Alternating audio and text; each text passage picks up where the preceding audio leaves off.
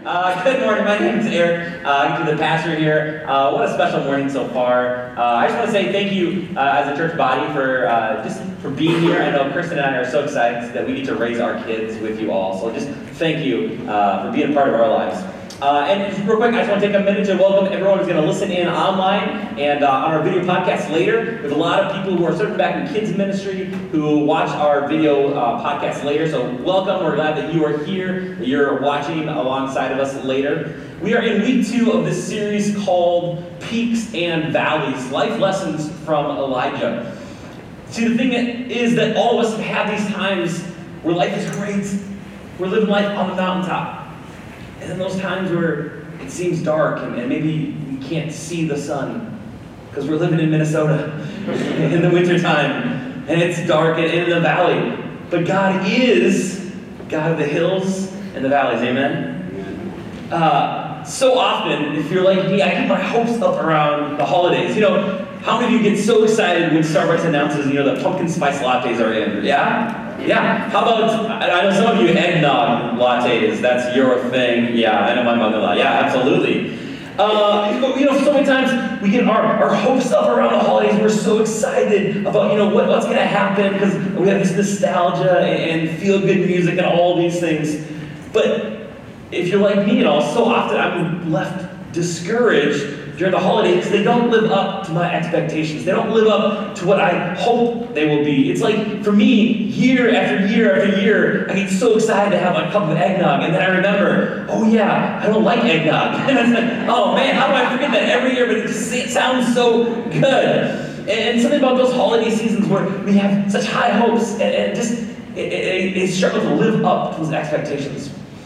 And then my birthday actually falls within the holidays. My birthday's on Friday, and I get so excited for my birthday, and my wife goes all out, and she tries so hard, and no matter what, I don't know, I just hope for something more special, I don't know. So I feel sorry for her, because I have these high expectations for my birthday, and it's like, I don't know. But that's how life is, right? We have these expectations that things are going to go amazing, and then the reality is it's kind of... And so many times, around Thanksgiving and Christmas, when we get together as family, there's family tension.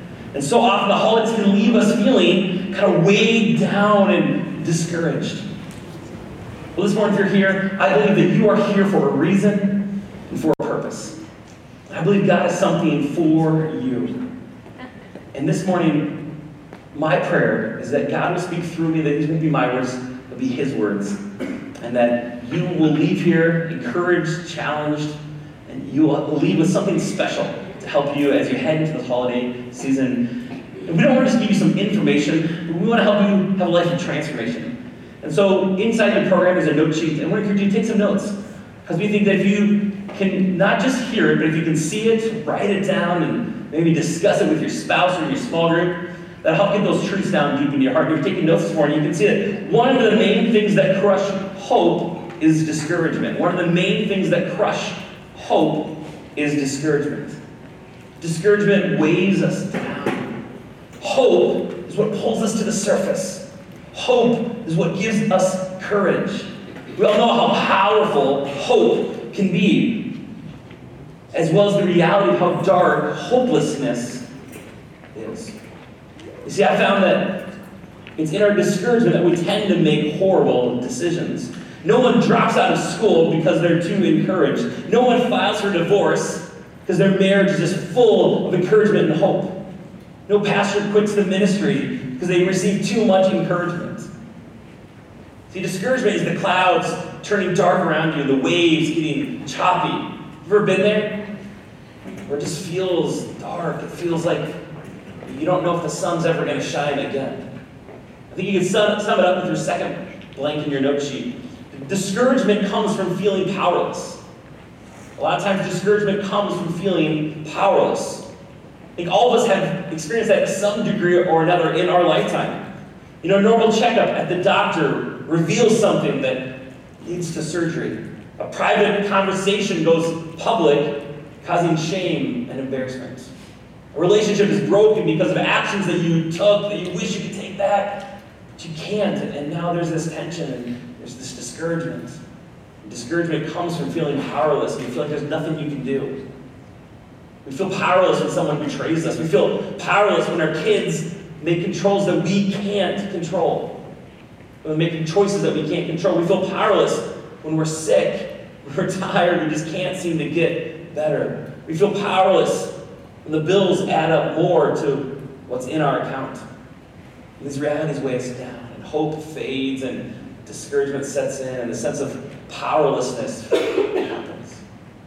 But the good news is that we aren't alone in that feeling of discouragement, that feeling of powerlessness. If today you're facing something that it just feels too big, some mountain in your life that's like, God, I don't know what to do, and you're just feeling weighed down. This morning it feels like you never get to the end of semester, and there's just too many projects left. If work just feels too busy, the good news is we aren't alone. And this is what people have been facing for thousands of years, and God's Word gives us hope and encouragement. Would you join me in prayer as we dive into God's Word today? God, I thank you so much that you are already here. So God, open our eyes to see you. Open our eyes to see what you are doing. God, help us to see what we're missing that you are already doing here among us and in us. God, I pray that this morning, the words of my mouth, the meditation of my heart, will be pleasing and acceptable in your sight, oh God. That these be your words. God, I believe that you have something special for every person in this room. Be with us now. In your name we pray. Amen. Like I said, we're in week 2 of this series called Peaks and Valleys. And last week we talked about the power of provision. We learned how, there was King Saul, and then King David, and then King Solomon, the wisest man who ever lived. But after King Solomon, the Jewish kingdom split into two, the northern kingdom and the southern kingdom. And there were 200 years of wicked northern kings in the northern kingdom of Israel. And it got to the point where they were just doing horrible, horrible things. Sacrificing their children to a false god, Baal. And God said, enough! And so he raises up Elijah, as so often as he does. God doesn't send an army, he doesn't send a legion of angels. He raises up one person to stand for truth, for what's right. And Elijah confronts the evil King Ahab and says, God says, enough! By his word, there will be no rain until I pray again for 3 years. So Elijah goes off into the desert, and these ravens feed him, and there's power of provision. Then the brook dries up. So God leads him to a foreign country where there's a widow from Zarephath. And she's getting ready to die because of this famine. And we learned last week that God takes Elijah through these 3 seasons of preparation. Season of isolated pain where Elijah's by himself. And then total dependence as he relies on these birds to bring him food. And then unconditional obedience as God leads him away from that desert experience into the life of this widow. And God's provision often awaits our preparation. It's only when God has done something in Elijah's heart, when he's prepared him to be a conduit of God's blessing for this widow. And when God has prepared Elijah, now he can be a way for God to provide for this widow. And God is able to use him as an instrument of provision. And so Elijah comes and God tells him to go to this widow. And he meets this widow. We talked about this last week. And she's gathering up some sticks to make one last fire, to cook one last meal, to use up the last bit of her flour and her oil, to bake some bread, some biscuits, to have a final meal. Then she's going to lay down and die with her son. That's when Elijah steps into her story. He says, no. He says, you're not going to die. And Elijah, because of what God has been doing in his life, he looks at an impossible situation and he speaks faith into it. He says, that flour you have is not going to run dry. That oil you have will not run dry. For these next 3 years, God's going to miraculously provide for you. He says, go, bake me some biscuits for me and for you and your son. And she does. They eat the biscuits, and the flour doesn't run dry, and the oil doesn't run dry. And that is the beginning of the great doxology that says, praise God from whom all biscuits flow. I was like, am I going to sing that or am I going to say it? I'm going to say it. I'm going to sing it this morning. Sing it. Praise God from whom all biscuits flow. There you go. That's just right.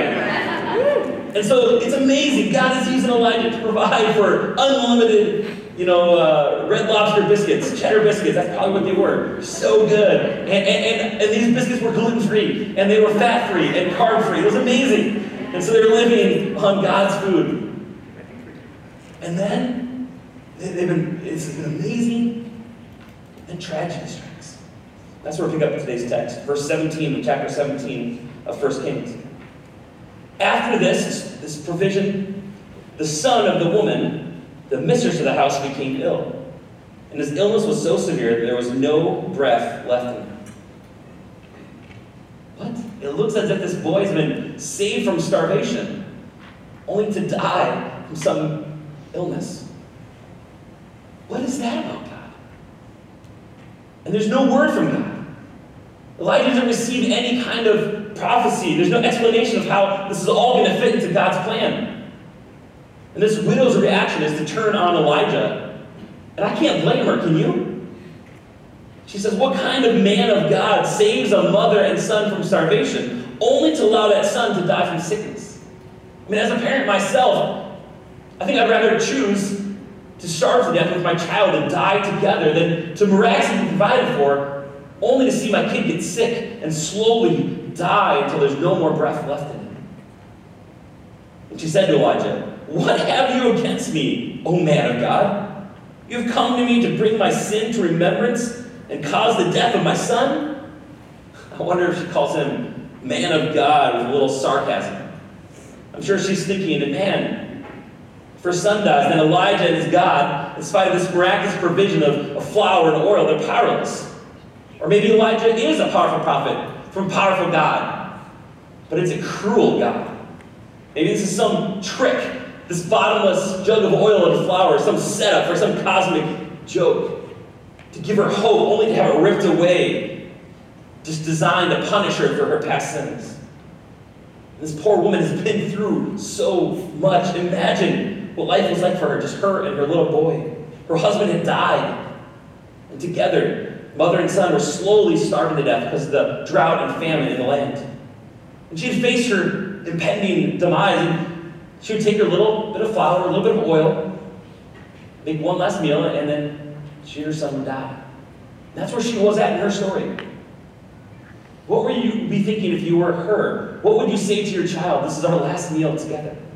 I want us to put ourselves in her shoes. And then how would you respond if you're gathering that last bit of food to feed that one final meal to your kid? When some stranger walks up and asks for that food, like, how would you respond? Like, this is crazy, right? So I think sometimes we forget that these characters embedded in the Old Testament are people just like us. They had hopes and dreams. They believed. They doubted. They felt joy and experienced despair. They suffered real pain. They didn't know what was going to happen next. They couldn't read ahead to the next chapter. Imagine the suffering of this woman. Not only was she grieving the loss of her husband, but she's now forced to face the reality that she and her son are going to die. There's no denying the terrible situation she's in. What she didn't know, that God had chosen him. That God was going to step into her story, to reach into her world, to bless her beyond measure. God had already chosen her to be a part of something more wonderful than her broken heart could ever imagine. See, often when our world seems darkest, that's when God's light shines brightest. When there seems to be no hope, that's when God shows up. When our world seems darkest, God's light comes in and shines the brightest. See, this widow was prepared to see her and her son die. But then Elijah steps in. And suddenly, for the first time in forever, she experiences something she hasn't experienced in so long. Hope. She experiences hope. Oh, how her heart had to be abounding with hope and life. Maybe we're not going to die. Maybe God has a plan for us. And suddenly, her son dies. And hope dies. She's angry. She blames Elijah, accusing him of killing her son. She also blames herself, thinking that the death of her son had something to do with her past. She's wondering, is God judging me because of mistakes I made in the past? Have you been there? You thought, man, what's happening right now? Hope been ripped away? Has hope died? And you're left wondering if God is judging you because of mistakes that you've made? I want you to get rid of that picture of God. God is a good, good Father. He doesn't just love you, He so loves you. He gave the most precious thing of all, His only Son. When God describes Himself to Moses, He says He's a God rich in love, slow to anger. God is not here to bring your past sins up, to bring shame and guilt. That comes from the accuser. That comes from our enemy. Our God is God of hope, amen. And what I find so amazing, this woman who's just a few verses before was ready to give up on her son. Now she's adamant she's not going to let her son die. Because something has happened to this woman. Transformed by her encounter with Elijah, this widow has found out once more the will to live, not just for herself, but for her son. She's found hope. She's found hope. See, lives are transformed by the power of hope. Families are transformed by the power of hope. Marriages are transformed by the power of hope. Communities are transformed by the power of hope. That's why we exist as a church, to help people find hope and healing through Jesus Christ. And if you are here for the first time, we're so glad that you are here. We want you to leave feeling hope. If you are suffering from some hurt, some pain, we want you to experience healing that only comes through Jesus Christ. There's something about hope that ignites our hearts, that transforms us. This woman has found hope. Or we could also say that hope found her. This woman was not looking for God. She was looking to die. But God was looking for her. And God sends Elijah to step into her story to show that He doesn't just love the whole world. He sees a single mom, barely able to make ends meet. He says, I love you. I've chosen you. He gives hope to her. God has begun a good work in her, but her young faith needs to grow stronger. That's the same with you and I. See, the trials we go through in life are never meant to destroy our hope or to remind us of our past sins. If anything, the things we go through, the mountains, the valleys, they're meant to strengthen our faith, not to destroy it. And it's through those trials that God is at work. 1 Peter chapter 1, verse 6 through 7 says it this way. In this you rejoice, though now for a little while, if necessary, you have been grieved by various trials. Is that where you are today? You've been grieved by various trials.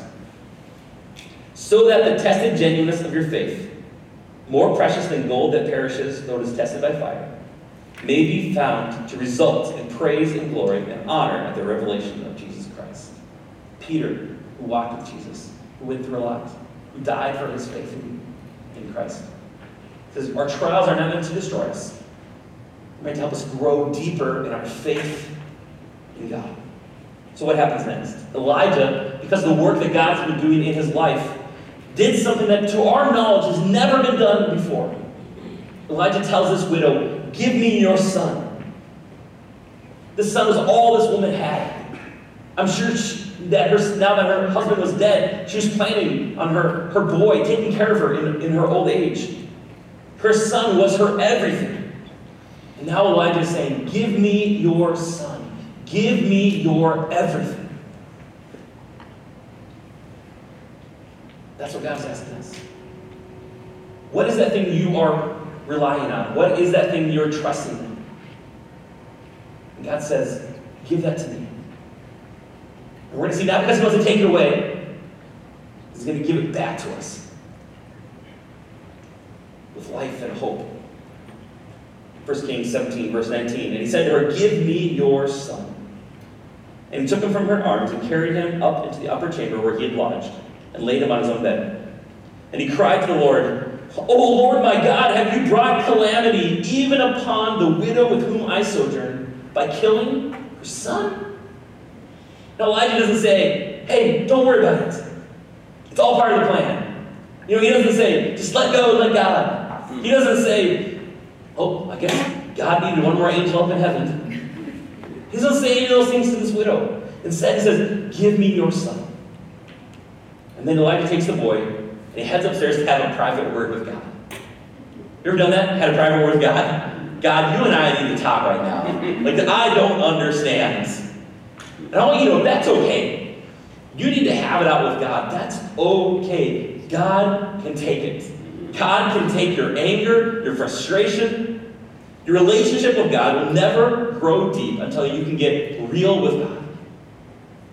If you're at this place where your prayers are just surface level and very polite, I want to encourage you, get real with God. Get to a place where you are crying, you are angry, snot's coming down your face. That's okay. God can take it. And Elijah, he's going to get real with God. He said, God, I don't understand. You sent me to this widow and now you killed her son? What are you doing? This is not right. This is not good. And Elijah says, you know what? I don't believe that death and sickness is part of your plan. Death and sickness is part of the curse. It's part of the enemy. But our God has got a life and hope. And Elijah says, this is not right. And he says, heal this boy now. And he stretched himself upon the child 3 times and cried to the Lord, O Lord my God, let this child's life come into him again. 3 times. Let this child's life come into him. Let this child's life come into him. Elijah doesn't give up. He keeps hoping. He keeps praying. He keeps begging for God. He says, no, this is not the end of the story. Verse 22. And the Lord listened to the voice of Elijah. And the life of the child came into him again. He revived. Amazing. First time in the Bible, we see someone pass from death to life. And God listens to Elijah's prayer and brings his dead son back to life.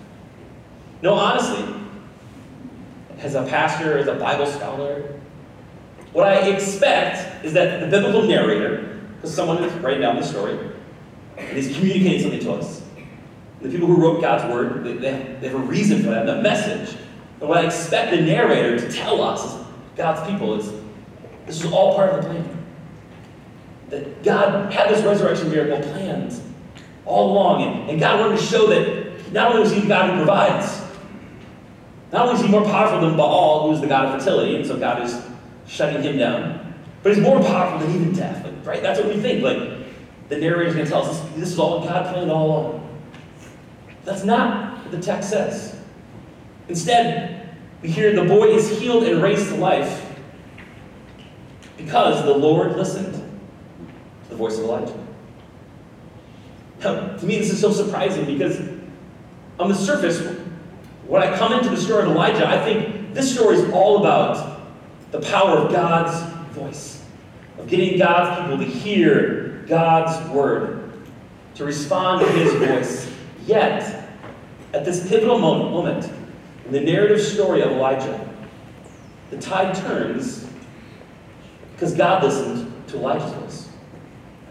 The boy is healed and raised to life because God recognizes the truth in Elijah's protest. In turn, God does something, as far as we know, is never done before in history. Up until this moment, God undoes death. In this moment of crisis, in response to Elijah's prayer, God pulls a resurrection out of the hat. Verse 23. And Elijah took the child and brought him down from the upper chamber into the house and delivered him to his mother. And Elijah said, "See, your son lives." And the woman said to Elijah, "Now I know that you are a man of God, that the word of the Lord in your mouth is truth." The single mom had nothing left in her life except her son. And Elijah says to her, "Give me your son." She had to let go of everything, her whole world, that is now dead, and give it up to God. And in return, she gets her son back alive. Hope was rekindled. And the woman now knows the God who transformed despair and mourning into laughter and hope. God has chosen this single mom who was barely able to make ends meet to be part of something that would influence people of faith for centuries. This single mom from nowhere is a part of our story. Here today, hundreds of years later, we're talking about her and how God used her to encourage our hearts. God chose this poor widow and her only son to be included in a prophecy Well, the most significant event that would ever happen in history. God has chosen her to be a living witness to death and resurrection. See, through this widow from Zarephath, God would declare himself not only to be the giver of life through the power of provision, but as the giver of life who could do what no one else can do, defeat death. And the death and resurrection of this widow's son is a physical prophecy of another, one and only son, who would die and then rise again. Jesus would die, carrying our sins. But he would not stay dead. He would not need someone else to pray for him, to stand in the gap. But he would do what no one else could do, by coming back to life, conquering for all the power of sin and death and destruction. He would rise out of the tomb, giving life to all who put their trust in him. The resurrection of the son of this widow is pointing to the future resurrection of the Son of God, Jesus Christ. How amazing that God uses this woman from nowhere as a sign to point to the most amazing event that's ever going to happen. What is dead in your life that God needs to raise back to life? Is it a dream? Is it a relationship? Is it a hope? Is it a sense of purpose?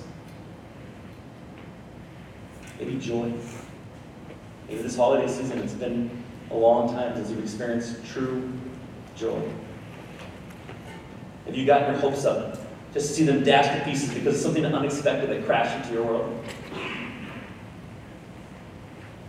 Elijah says to this woman, give me your son. Maybe this morning, there's something you need to give to God. Something you've been clutching and holding on to. You need to turn over to him. What is that thing? Maybe it's anxiety. Maybe it's fears. Maybe it's adult children who are making decisions that you don't agree with. And you've just been carrying that yourself. And God says, give it to me. You're going to hand that over, trusting that he's big enough to carry that, to take care of it. And the Lord listened to the voice of Elijah. Maybe there's someone right now that you know in your life. Maybe they're in your small group, maybe it's a neighbor, maybe it's a family member. And they are at the end of their rope. There's this fancy word we use in church sometimes called intercessory prayer. What intercessory means is you're standing before that person as an advocate. A lawyer is an intercessor. Admin assistants oftentimes are intercessors, go-between two people. Elijah was an intercessor for this boy. And God healed the son because of the prayers of Elijah. Maybe there's someone right now that God is bringing to mind that you need to stand in the gap for, that you need to be their advocate. You know they are too weak, too filled with brokenness, and have no hope left. They can't stand for themselves. And part of our reason for being a church and followers of Christ is that we stand for those who are too weak to stand for themselves. We say, when you're too weak, we will be strength. We will pray for you even when you don't even have the hope to pray. As we close our service, we're going to give you a chance to respond. The band's going to play a song. Then we'll officially close our service. And then after that, you can stay and linger if you want. During the song, my wife Chris and I will just be down front. If you want someone to lay a hand on you and just pray, Chris and I would love to do that. There's nothing special about this elementary gymnasium, but by our actions we make this space sacred. So I want to encourage you, take these steps, and maybe there's someone you know you need to be an advocate for. You need to pray for them. Take that step of faith to come out of your seat, and just come up here and physically carry them in your mind and pray for them. The Lord listened to the voice of Elijah. God wants us to pray, to lift up those around us. There's something that happens when we take our eyes off ourselves and our circumstances. We start praying for those around us. God does something in our own lives. And we're going to see next week how Elijah then is able to be used by God in this amazing way. But I want you to know this morning that hope has a name. His name is Jesus. And if you're feeling hopeless, you can know Jesus. He is calling out to you. He so desperately wants to know you, to be in a relationship with you. And whatever you're going through, Jesus is not looking to judge you, to strike you down. He's just wanting to give you a big hug, to say, you're home. And I want to invite you just to respond to him. This morning you heard the message, but maybe you need to feel it. Jesus says to love God with our heart, our mind, our soul, our strength. And preaching engages our minds. But there's something about taking that step of faith, get on our knees, lift a hand as we engage our bodies, it engages our souls. I'm going to pray, and then the band's going to lead this song, and I invite you to respond. Whatever way that seems right to you. To stay in your seat, to come forward, to lift someone up in prayer, to give that over to God, that thing that you've been holding on to, that you know you need to let go. Would you join me in prayer? God, I thank you that you are here in this elementary gym. And God, that you love us so much, that you are rich in love, that you are slow to anger, that you are the God of hope. So God, I pray right now, as we respond to you, God, that we would give to you those things that we've been holding on to. Our anxiety, our fear, our worries, the people in our lives that, God, that we shouldn't be carrying, that we hand them over to you, God, that let you carry them. And God, I also pray that you would just bring to mind those people in our lives, God, that we need to be an advocate for, to lift them up in prayer. To say, God, how do you want to use me to be an instrument of hope and light and life? We thank you for Jesus. What a beautiful name, a name of hope and healing and power and life. Thank you, Jesus. In your name we pray. Amen. I'm going to invite you to stand. We sing this song.